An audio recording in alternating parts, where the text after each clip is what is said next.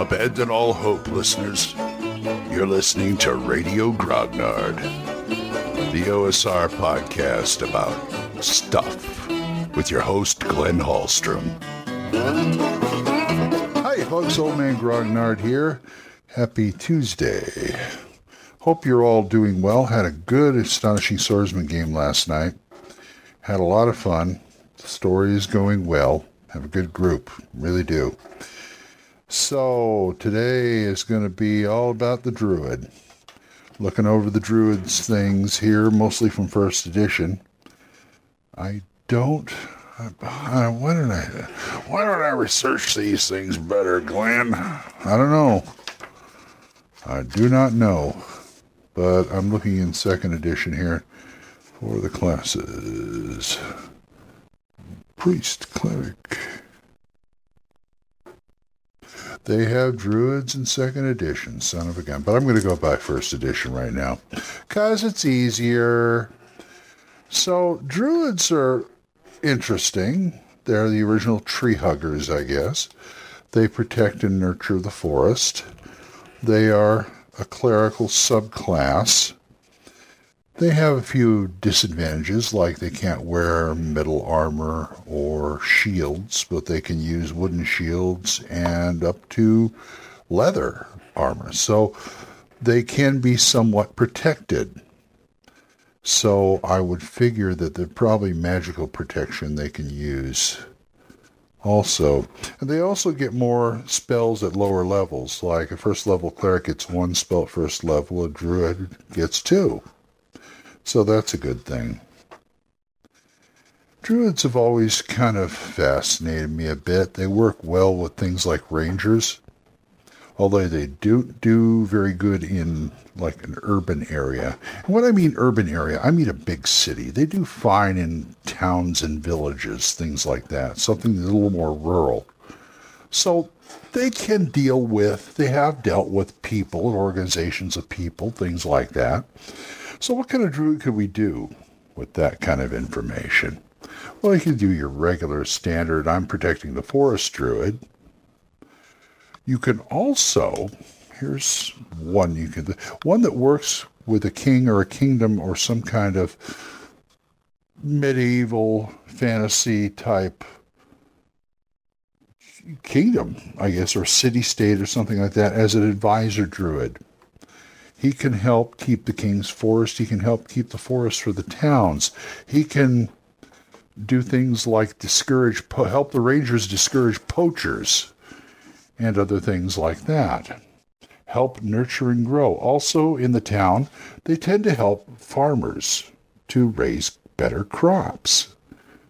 Now, they probably know all about animal husbandry and crop raising and things like that.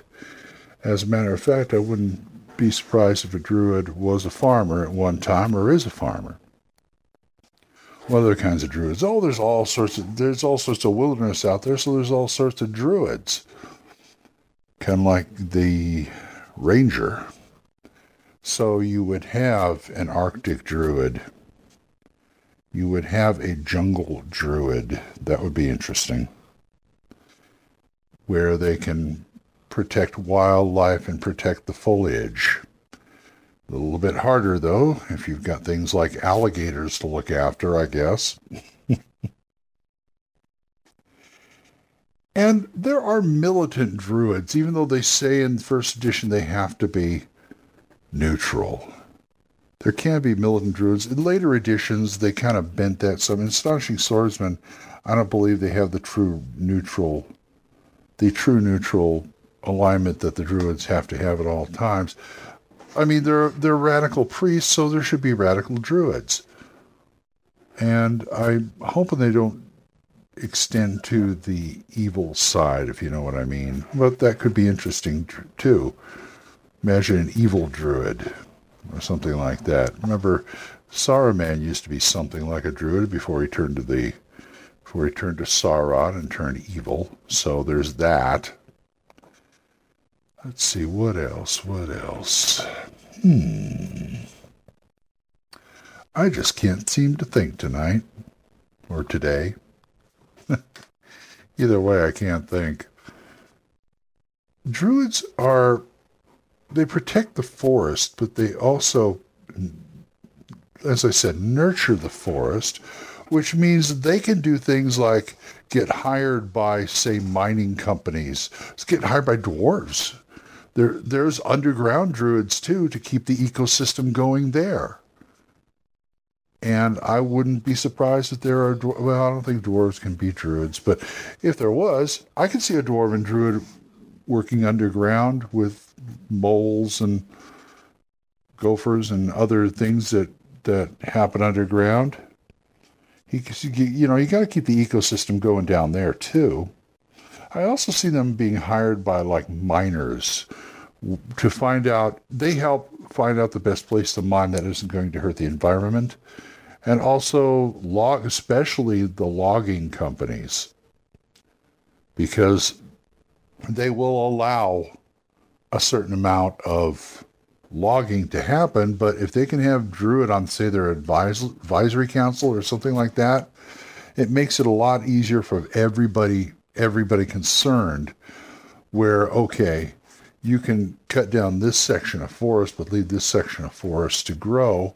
He could also talk to them about replanting.